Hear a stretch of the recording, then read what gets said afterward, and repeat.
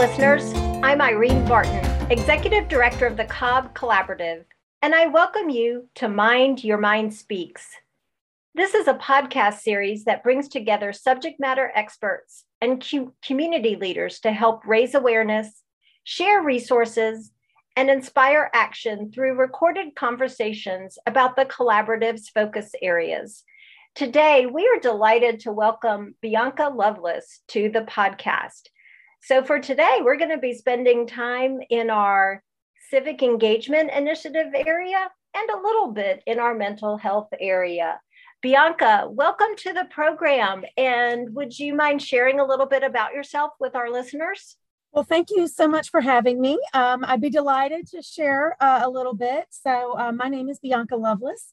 I live in Cobb County with my husband and our two and my dog. And if you are ever wandering around my part of East Cobb, you will see us walking her very early in the morning. So that's always me and my husband on Robinson Road over there. If you ever see us, that's us walking my little doggy. I went to the University of Georgia, graduated from the University of Georgia in 1999, and then began my career and went back to school several years ago for my master's degree, which I obtained from Mercer. And so that is just a little snippet about me. Excellent. Well, you've got some deep Georgia roots, that's for sure. Yes. Well, Beoncia, I have the pleasure of knowing how passionate you are about reducing abuse and harm to children, and that one of the ways you put that into action is through championing the Be Smart framework. But before we get into that, would you mind talking a little bit about your background and how you came to this work? I mean, obviously, from an educational standpoint, I know you have that background, but how about your professional life, your professional career? Yes. When I was in school at UGA, I was planning to be a lawyer. I wanted to be a prosecuting attorney from the time I was in the third grade. I had decided that's what I wanted to do. And I was a criminal justice undergrad, and that program required an internship. And I had been pretty lackadaisical about getting my internship in order because I had just planned to go to law school. So I was not really putting a lot of effort into where I was going to do an internship. I was just going to get it done as part of the requirements for my program. And my internship coordinator at the time, who's still at UGA now, it was really kind of riding me pretty hard about getting it together. And I was hemming and hawing. And a friend of mine that was in a criminal law class with me one morning said, "Hey, you should come to my next class with me. We have a guest lecturer." And so I sort of tagged along, and the guest lecturer was the chief medical examiner for the state of Georgia. And he's now since retired. But I went to this lecture, and he showed, frankly, a pretty gory slideshow about the autopsy process and about death investigation in general. And a lot of people, most of the people in this class, and it was a standing room only, so many people had come to hear him speak, were sort of shying away and covering their eyes and gasping at every photo. And yet I found it completely fascinating and immediately fell in love with that work just based on the hour I saw him speak. And so I left that lecture and immediately went to my internship coordinator and said, "That's where I want to be. I want to be in the medical examiner's office. Can we do that?" And so she helped me track down a former graduate of the program who was working as an investigator in that office. And they had never had a full-time in the medical examiner's office. The agents that had worked in the field as part of that agency's initiatives had interns, but they had never had one just dedicated to the medical examiner's office. And so I was the first, and I was super excited. And so I came on board and I worked with them through my 4-month internship. And about halfway through, we realized they had gotten okay from the legislature to hire more death investigators when the legislative session, when the fiscal year started. And so they were like, "Hey, we've already trained you. You've already been through the background and the polygraph," which was pretty extensive for this agency. And they were like, "Hey, we'd like for you to be one of those death investigators. We're hiring 4 new people. We'd like for you to be one." So it was pure dumb luck. I was in the right place at the right time. And at that point in my life, I'm old enough that I'm older than the CSIs that were on TV. None of that existed when I was in school. And so I didn't know what really a medical examiner's office entailed until I started my internship. And so I became a death investigator. My now husband graduated shortly thereafter, and he actually moved to Pennsylvania for a job. And I was going to stay put, but then one of the doctors I was working with at my agency moved back to Pennsylvania, which is where he was originally from, and offered me a job up there. And it just so happened it was in the county right next door to where my husband was living. So it was kind of meant to be. Yes. So I moved up there for 18 months and I did scene work, and I became involved in child fatality review in that county. Child fatality review is a federally mandated program that the states must take part in. And so you review all these child deaths that occur, and you look at what any agency or court system could do to prevent future deaths like that. And so you really dig deep into these child deaths. And I became more and more fascinated and sort of engaged in child death work specifically. Moved back to Georgia. I don't know if you know, but it's really cold in Pennsylvania, and I am a warm weather bird, born and raised in the South. And so I came back home. And then in 2002-ish, somewhere in that neighborhood in the early 2000s, I was promoted and took over a specialized unit within the medical examiner's office that handled nothing but juvenile death and child maltreatment investigations. And I have become increasingly passionate about it as I've been doing this work. And I've been a death investigator now for 20 years. I left my agency about 6 years ago. December will be 6 years. And I was teaching part-time, still teaching part-time, and got my master's degree, and then went back to work for the state about 2.5 years ago. Okay. And still very much am engaged in child death work specifically, and looking at all of the different ways that we can prevent those deaths from occurring. You work a lot of really heartbreaking cases. You see people today, losing a child is perhaps the worst thing you can go through. Yeah. So it's, you want to be able to help. You want to be able to make some change after you see it over and over and over again. So we'll talk about Be Smart today, and I'm very passionate about gun deaths, but I'm just as passionate about kids, being supervised while they're swimming and they die in unsafe sleep environments. I'm very passionate about just trying to help people avoid those tragedies.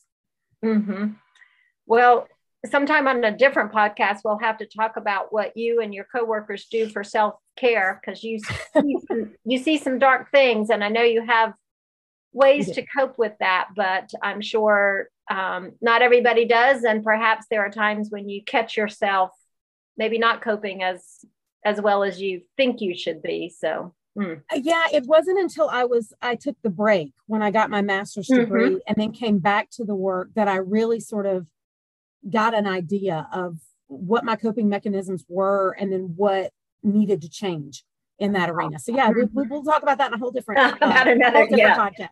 Another conversation. So we've referenced the Be Smart program, and that is a way to normalize conversations about firearms and safety, particularly as it relates to children. But before we get into that, Beoncia, can you share with us a little bit more about the latest data and research around firearms and children? Yes. So and I'll start this by saying that I myself am a gun owner. I was raised, again, born and raised in the South. And so I was raised around guns. My stepfather especially loves firearms. He reads all the books. He used to reload his own ammo. He target practices and, skeet shoots and all of those things. And so I was born and raised around firearms, which is another reason I think I'm passionate about it, because with that responsibility of owning a firearm also comes the responsibility of making sure that kids can't get their hands on it.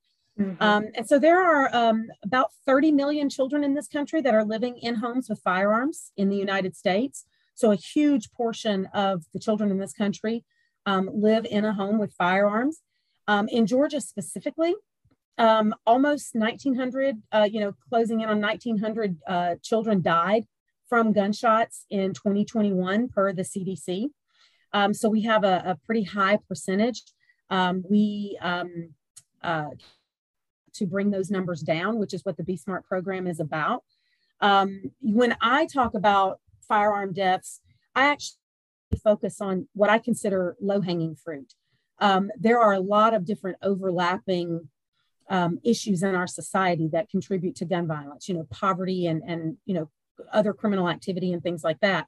But what I consider the low-hanging fruit is unintentional child deaths, where children get their hands on a firearm when they shouldn't have it and when they're unsupervised.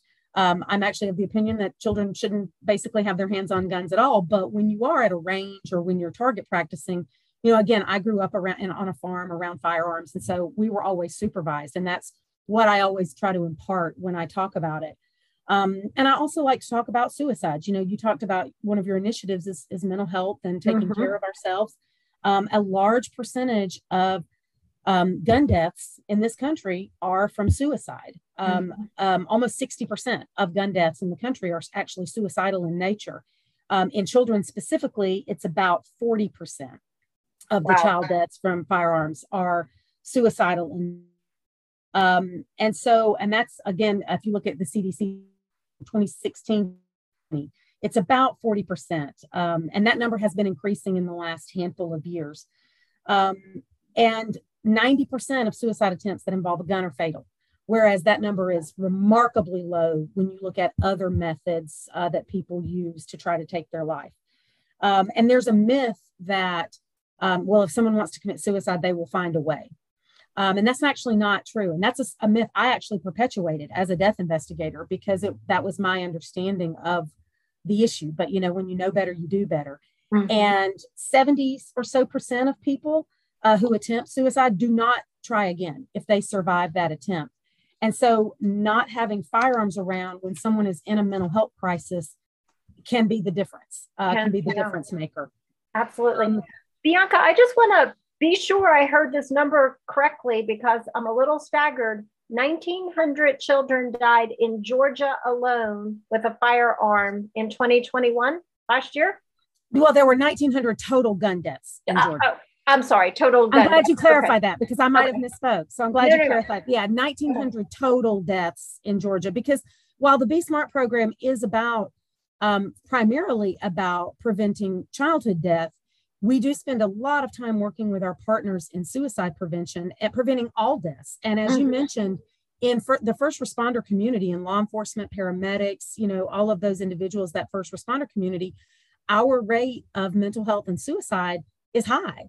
And we see the worst of the worst, as you mentioned. And so, I like to talk a lot about even adults with, that suicidal component, because we see so many people die by suicide when those deaths could have been prevented.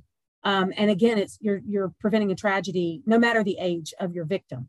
1,900 total deaths in Georgia from firearms in 2020. From firearms, yeah. But I mean, still, when you think about it, nearly 2,000 people in a state that has 10.6 million is that's significant.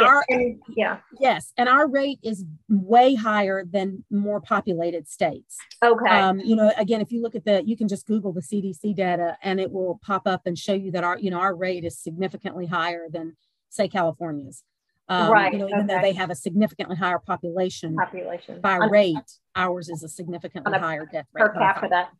And then, we think about those 1,900 individuals, they were part of communities and families. And so unfortunately, the ripple effect and the impact is literally in the thousands, in the much higher thousands by then. It absolutely is. And it doesn't, when I discuss child death of any type, I equate it to sort of a bomb going off in that family. And so the closer you are to that death, the more of that impact you feel. But there's that ripple of all of these individuals within that community that have to process that. And even someone like me, as a death investigator who did not know these individuals personally, we carry that with us. Sure. And it builds up over time. You see a high rate of burnout in a lot of our first responders. You see a high rate of burnout in child welfare. There are astronomical turnover rates in child welfare because it is such high stress work. Yeah, absolutely. Well, we've mentioned it. We've danced around it. Let's get into the Be Smart program and tell us the purpose and what people learn from it and the impact that it can have to keep our children, who are our future, safe. Yeah, so Be Smart. SMART is an acronym. It stands for Secure, Model, Ask, Recognize, and Tell.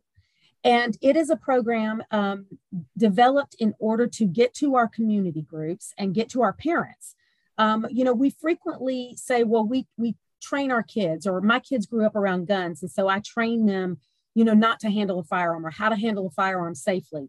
But in reality, that is not what I see, every day in my work and what I saw when I was a death investigator.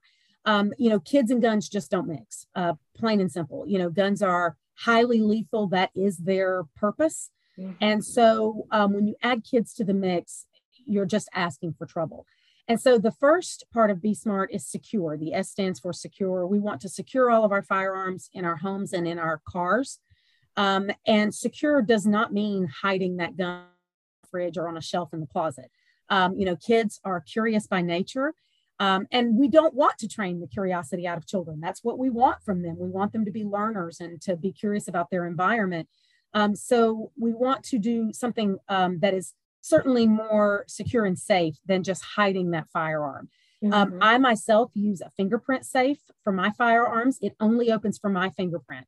My husband has as well, and his only opens for his fingerprint. We do not can't even get to each other's weapons because it only opens for our fingerprint. And when I do events, I take my safe and I let anybody that wants to try to get into it. And it has proven very, very secure. I've been very happy with the purchase. And so you want those firearms. The most secure way you can store a firearm is unloaded from ammunition. Another thing with my firearm is I actually don't store ammunition. I don't keep it at my house. When I go to the range, I buy my ammunition at the range. I can store them there, and then I bring my guns home and clean them and store them properly. But the safest way is to store them separate from ammunition and unloaded. And then again, I a fingerprint safe, but there are lots of different ways. There are trigger guards and gun locks, and there's a lot of different methods for storage out there. And so people can determine what works best for them and their situation. And again, depending on how many weapons you have, my box that, only holds 1 or 2 pistols may not be big enough for, say, my stepfather who has, who owns a lot more firearms than I do. And so the M stands for modeling good behavior. And so that's the other thing, when I was a kid, I was very lucky to have very good role models when it came to how we safely handled firearms. And we were very, very careful with how we used them. And when we were, out hunting, or when we were target practicing or that kind of thing. So we model that good behavior for our kids and make sure that they understand that, obviously you don't want them to touch the guns and that guns are dangerous.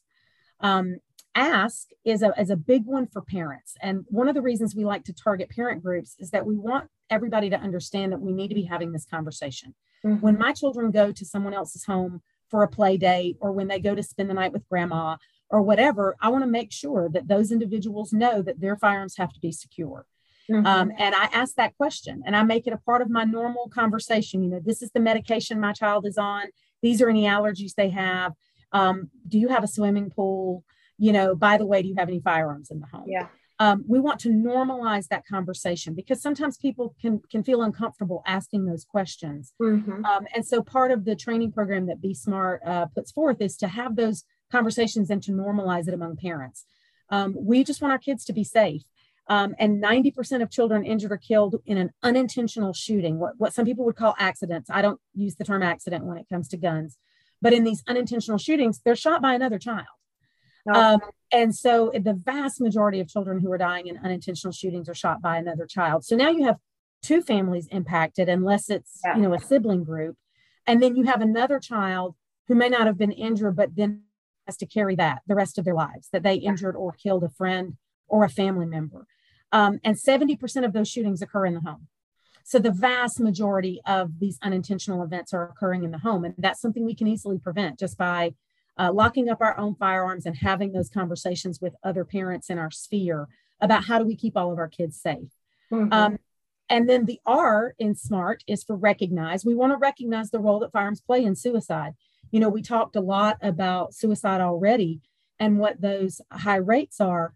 But when you have someone in your family that's struggling and they're in a crisis, the safest thing you can do is remove that firearm from the home. You don't have to remove it permanently, but you can remove it in that moment. So when they're struggling through that crisis, they don't have this very permanent solution to what may very well be a very temporary mental health crisis. Right. And again, other suicide attempts without a firearm are not nearly as fatal. The numbers are very, very, very low. But with a firearm, it's an incredibly lethal act because of the nature of firearms. And then the final is T for tell. We want everybody spreading the word. Just like we're doing today, have those conversations and talk to people, in your friend groups and in your neighborhood groups, in your mom's book clubs and, at work and anywhere that you can have those conversations. We just want to normalize that conversation of what responsible firearm ownership and storage looks like. And, I think you make such a good point that if a child was going over to a house that had a pool or other sorts of things, we would ask those questions, right? Or we would say, you know what, my child doesn't know how to swim. So how are you going to deal with that, protect and all that? And yet they need to always be wearing floaties, or they need to always, like when my kids go to the lake, when they were little, now my children are teenagers and they're both on swim team and they are strong swimmers, but my family lives near the lake about an hour and a half south of here. And we grew up going to the lake all the time. And when they were young, they always had a life jacket on when they were in the lake, no matter what. Because, lakes are dangerous, lakes are dangerous with little kids. So, and I'm weird about those things because I was a child death investigator for so long. And so it's just common sense on how we keep our children safe and how we normalize those conversations with other parents and our family members. So true. Well, you mentioned that you are eager to spread the message and help other people normalize this conversation. So if someone in our community did want to schedule a presentation for their club, network, friend group, whatever, how would they go about that? The easiest thing to do, I'll give you an email address. It goes to our estate Be Smart lead. That will outside of Cobb County is hearing this, they can also get the message. I'm in Cobb and I'm willing to travel. I'll come to wherever, but we have Be Smart trainers all over the state. And if they email Be Smart GA Mom, so BESMART GA Mom, MOM at gmail.com. That is our state Be Smart Leads email address. Okay. And that way she can funnel it to the nearest trainer that's closest to her. Her name is Maggie, and she is amazing. She's a former school teacher and is also very passionate about this message. You can always go to besmartforkids.org. That's the main website, and you can obtain resources. And there's actually a connect form that would get you more information and connect you with some of the local activities going on in our area. But to get the presentation, besmartgamom@gmail is the best way to go. Awesome. Well, we're going to put that in the show notes a couple of times. Well, Beoncia, as our time together draws to a close, is there anything that we didn't talk about that you feel we should or that you would like to bring up? No, I mean, I feel like we've covered it. It's just important to remember that when you look at firearm deaths, again, the media would have us believe, or movies would have us believe that, kids are just getting shot walking down the street. And while certainly there are occasions of that, most of the deaths we see in children, especially, are unintentional shootings. And like I said, those are occurring at home, or they are suicidal in nature. And so just locking up our firearms at our homes can really make a big dent in a lot of the firearm deaths that we see, and that can make our homes and our communities way safer just with this one simple act of, keeping our firearms secure. Such great advice for everybody to keep in mind. Beoncia, thank you so much for, not only for sharing with us about the Be Smart program and your passion areas, but what you do every day to protect children here in our community and really across the state and keep them safe. So just thank you for your heart and the career that you have really dedicated, your entire professional life to. So thank you for that. Well, thank you. I appreciate it. I love to do it. I know it sounds crazy, but I love my job. I've always loved it. But I do say that I'm the only person I know that would be happy to go out of business. Yes. So I'd be thrilled to be put out of business. So yeah, anything we can do to lower those numbers. If we put me out of a job, I will be just happy as a clam. You'll find something else to do. That's right. For sure. And listeners, we thank you for tuning in today. To be sure that you don't miss any future episodes, please subscribe to our Mind Your Mind Speaks podcast. Also, please leave us a review on Apple. Please tune in next time as we continue to share information, resources, data to engage and empower our community as we work together to improve outcomes for children and families.